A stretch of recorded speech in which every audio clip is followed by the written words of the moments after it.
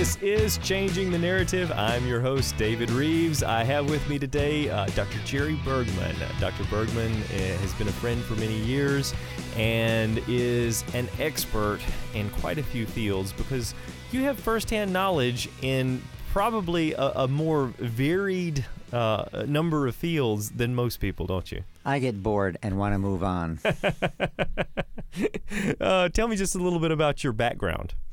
Well, I mostly taught college for 41 years, taught the sciences, and worked as a clinical therapist at Arlington Psychological Associates. Okay. And got my license, worked there for a while, worked with the typical patient you get in a small clinic like that, and worked in a prison.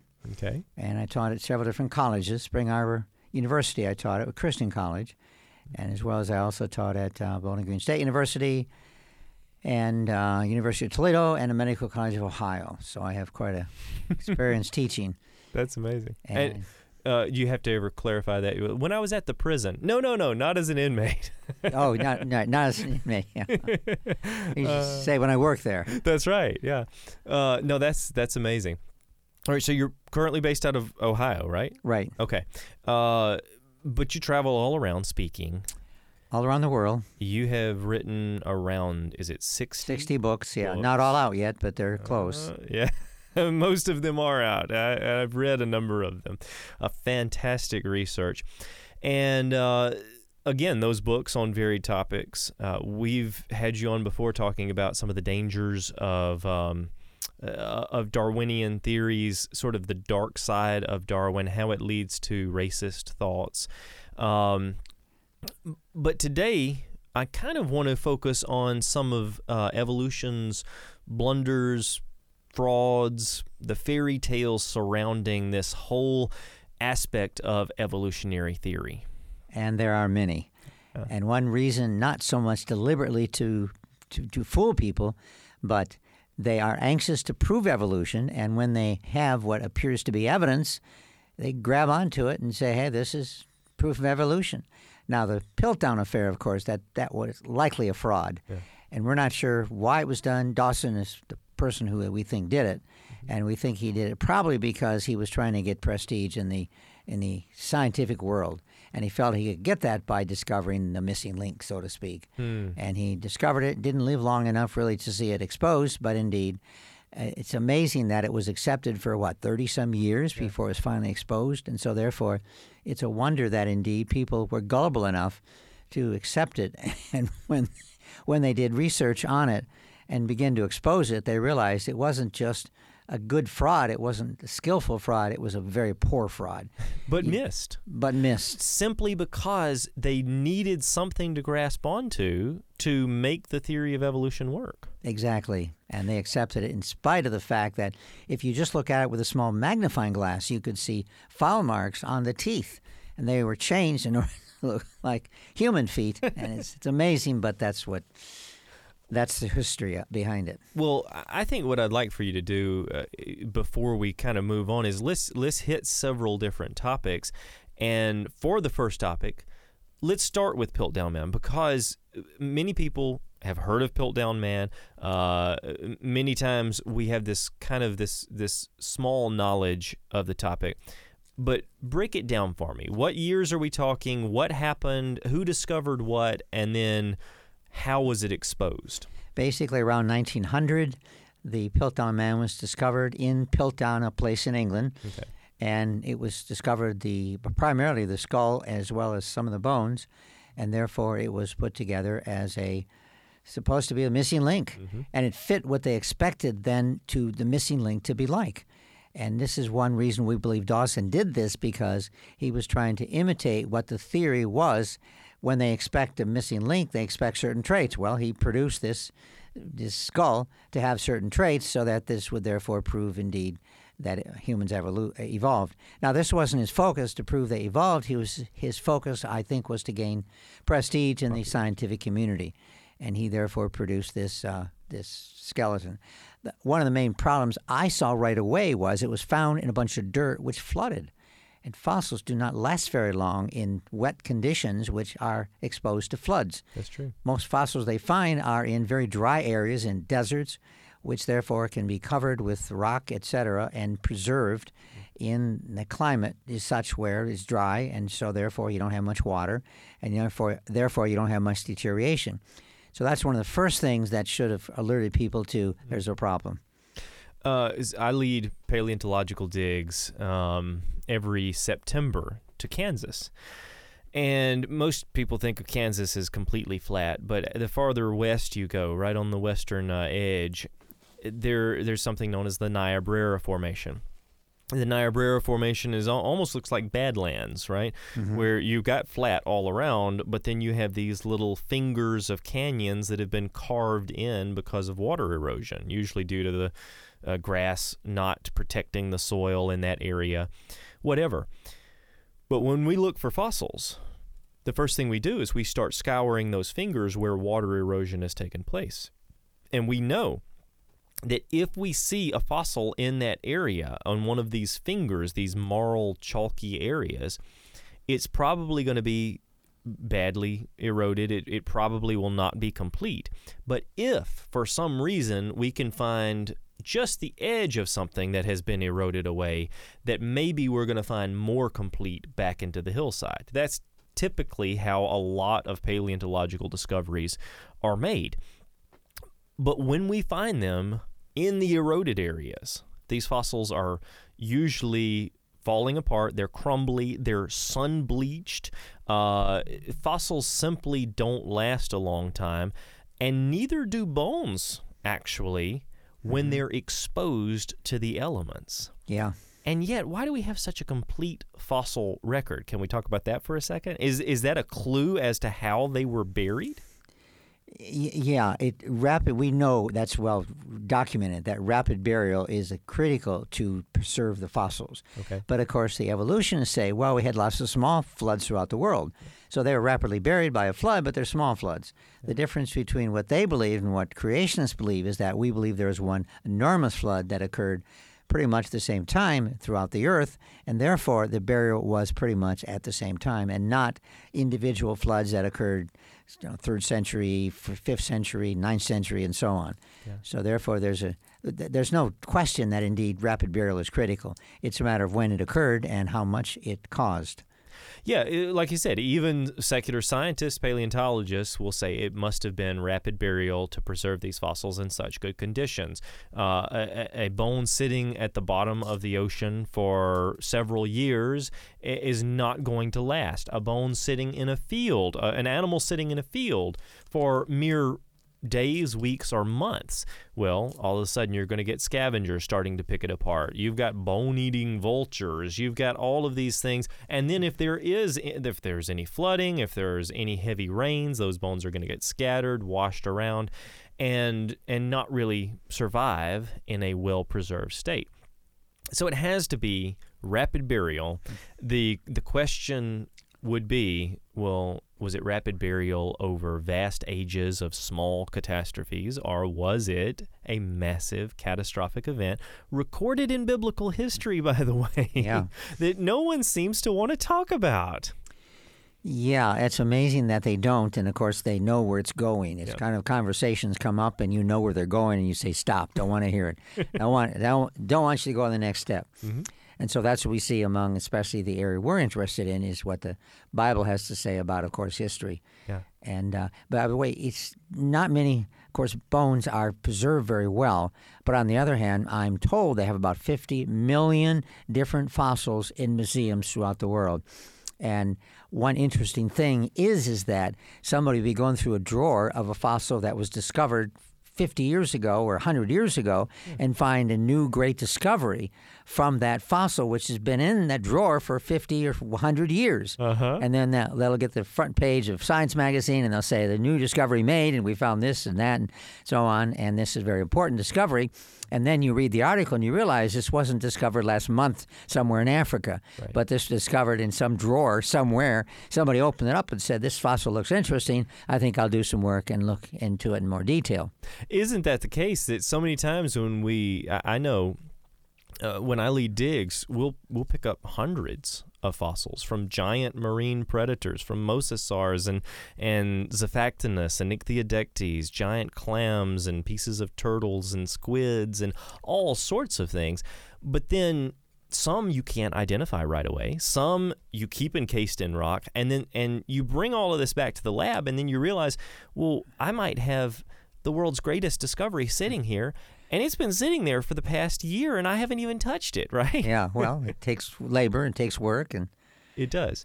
But when we find those new discoveries, most of the time, actually, I would argue all of the time, those discoveries seem to point to what we as Christians would have known all along, that the Bible is correct, that animals reproduce according to their kinds, that there are no missing links, that there are distinct genetic boundaries in between different types of animals. All of these things that we would have been able to predict, and in fact, many scientists have predicted based on biblical statements and been vindicated in the long run. Yeah, right. Most all fossils you find, you can identify as a turtle, etc. Yeah. And you can do that because it looks just like turtles, etc., that are around today. That's interesting.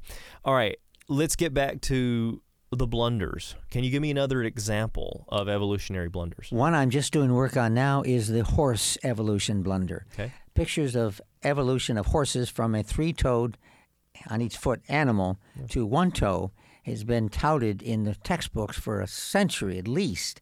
And these pictures are found, you see at the top, you see this animal that looks kind of like a fox, and it's got three toes on each foot. Okay. And then you can see a progression to the modern horse that has only one large toe, and they point out this is evolution. This is proof of evolution. In fact, many claim that this is one of the best proofs of evolution that there is. And now that they've looked into that and we've made a lot more discoveries, we realize that what we have simply is just horses.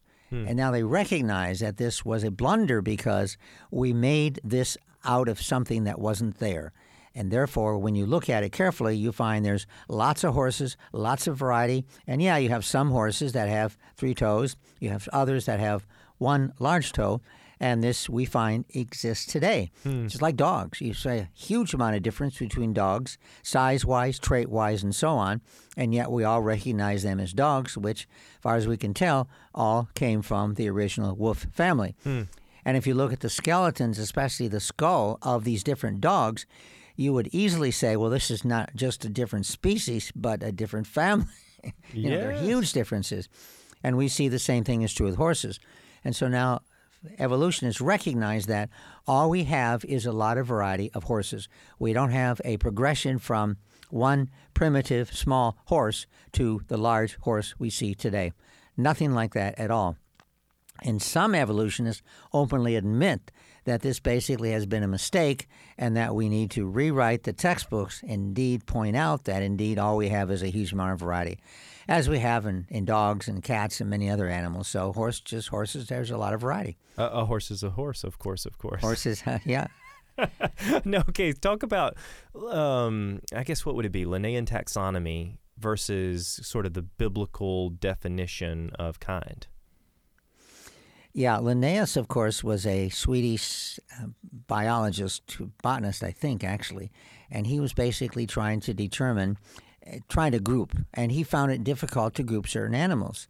The biblical kind, though, we're looking at the creation kind, and then from that creation kind, all the variety we see today came from. Okay. And so originally there would be only so many creation kinds, and therefore today the animals we have would be all descended back to that creation kind. Linnaeus, I think to some degree in his mind, was looking at that. Yeah. But on the other hand, he was also looking at morphological traits. He was also looking at animals which were around in his day in Sweden where he did the work. Right. And therefore, he wasn't exposed to so many other animals in other parts of the world, which, of course, he had no idea that they existed. And we didn't until later. And yet today in Greek and Latin terminology, we still group animals together in this same taxonomic grouping, which includes family and order, species, and all of that, right? And he did such a good job that today we still basically use his system. Yeah.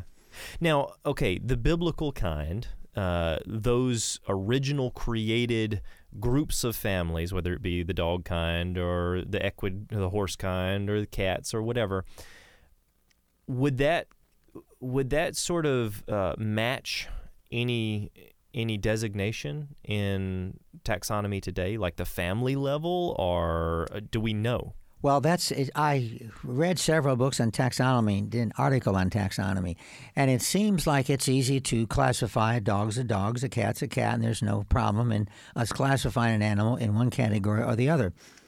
But the book written by a Cornell-trained taxonomist, she brought out very effectively that taxonomy today is a mess. Okay. It's really hard to determine. Some categories, no problem, but it's not nearly as simple as it seems to be. And she, in her book, basically documented that it's difficult. And we have to kind of guess, we have to assume, we have to try to put things together. But as far as the science of taxonomy goes, she wonders, is this really a science? Or is this a guessing game or a classification game? We have boxes and we try to put animals in certain boxes, somewhat arbitrarily, she stressed. Interesting. Okay, so it might need a rewrite in the future. And they recognize it does, but I rewrite my taxonomy, have a certain conclusion. You then come to a different conclusion. Yeah. I think what she was trying to say is it's really difficult to develop a taxonomical system. And she illustrated that eloquently in her book and talked about different taxonomy systems that people use. And now, let's just say we went with biblical classifications of kind, and we were able to somehow get basic groups or kinds of animals together.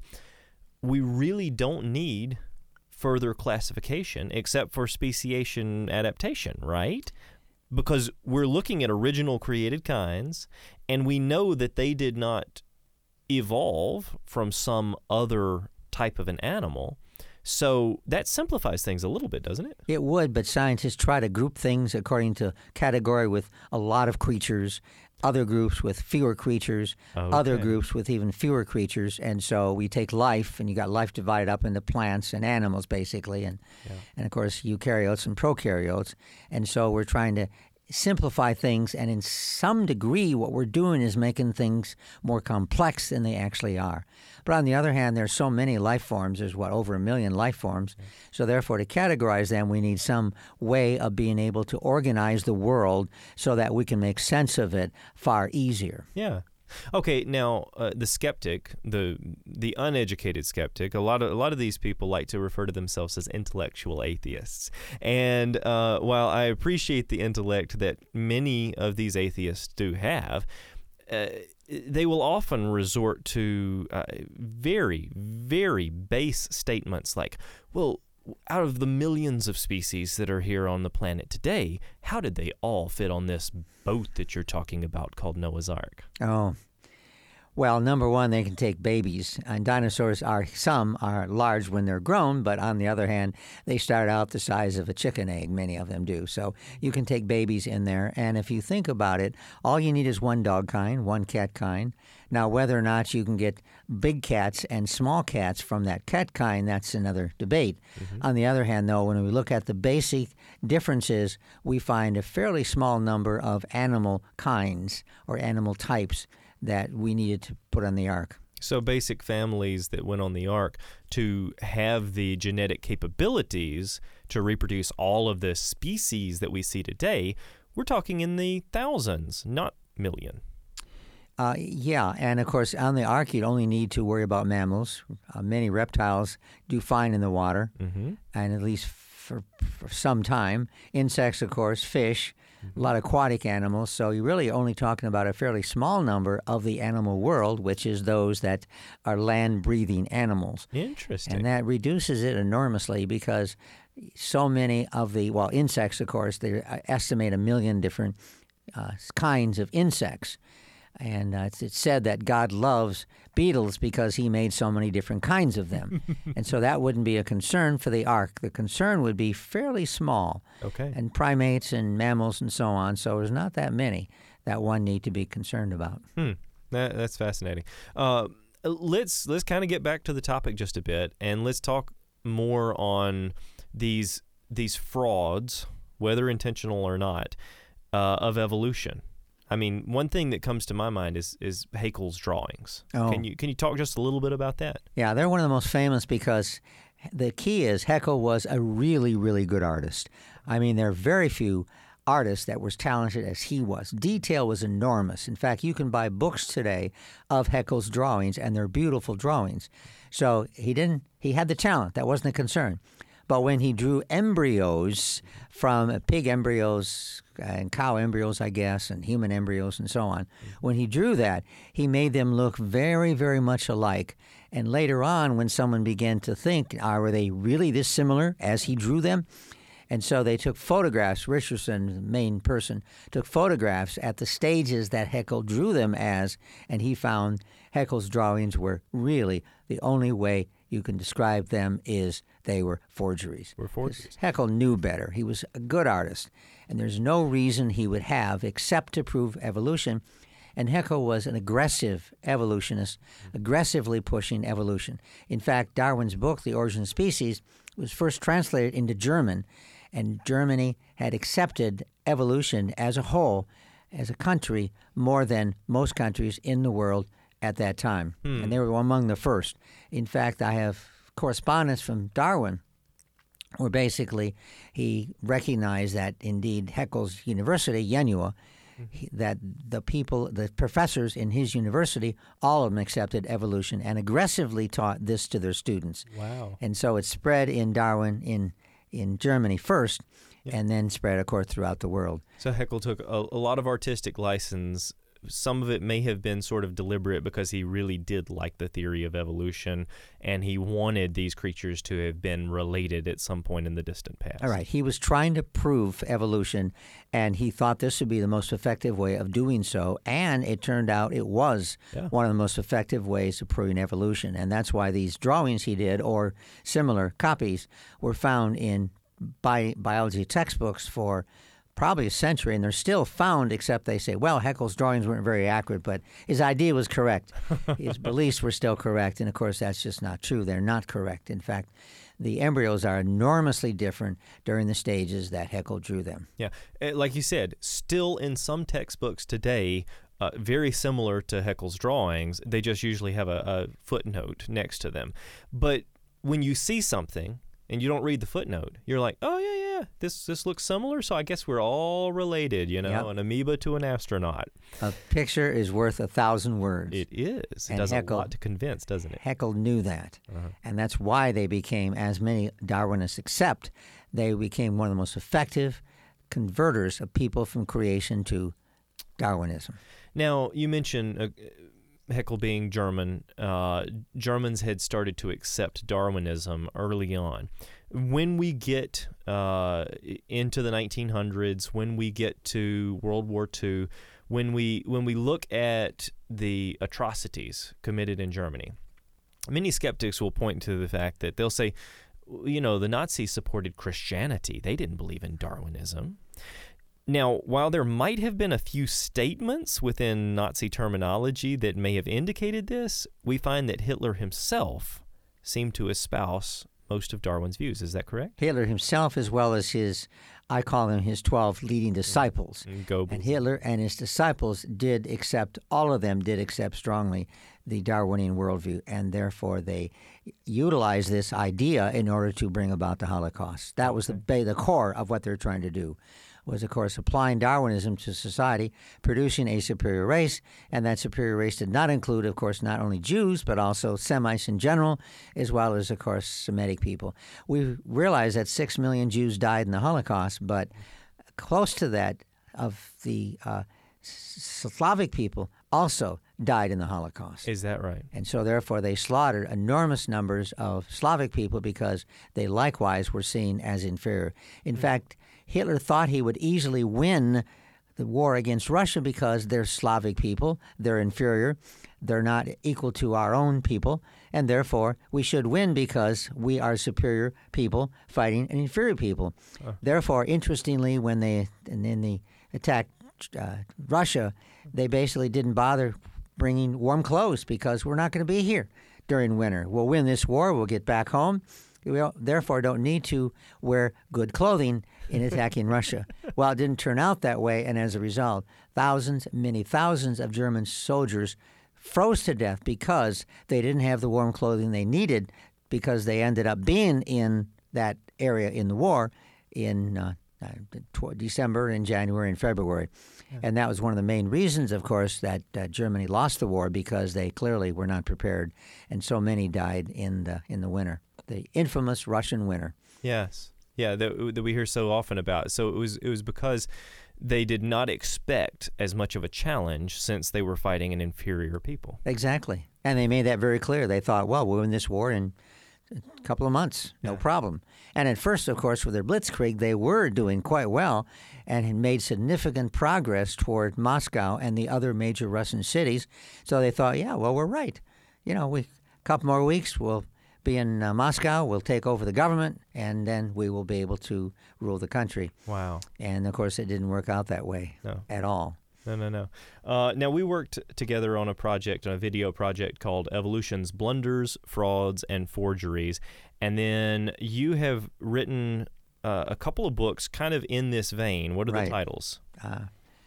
Well, I can't remember the titles or not, but partially because I come up with my own title, and that's the title I use. And then the publisher says, no, we can't use that title. And so they change the title, and I just ignore them. They're publishing the book, and they say, we're publishing the book. We're the ones marketing the book, and we know how to market books, and you just listen to us. And so I say, okay, you change the title, and I kind of ignore that.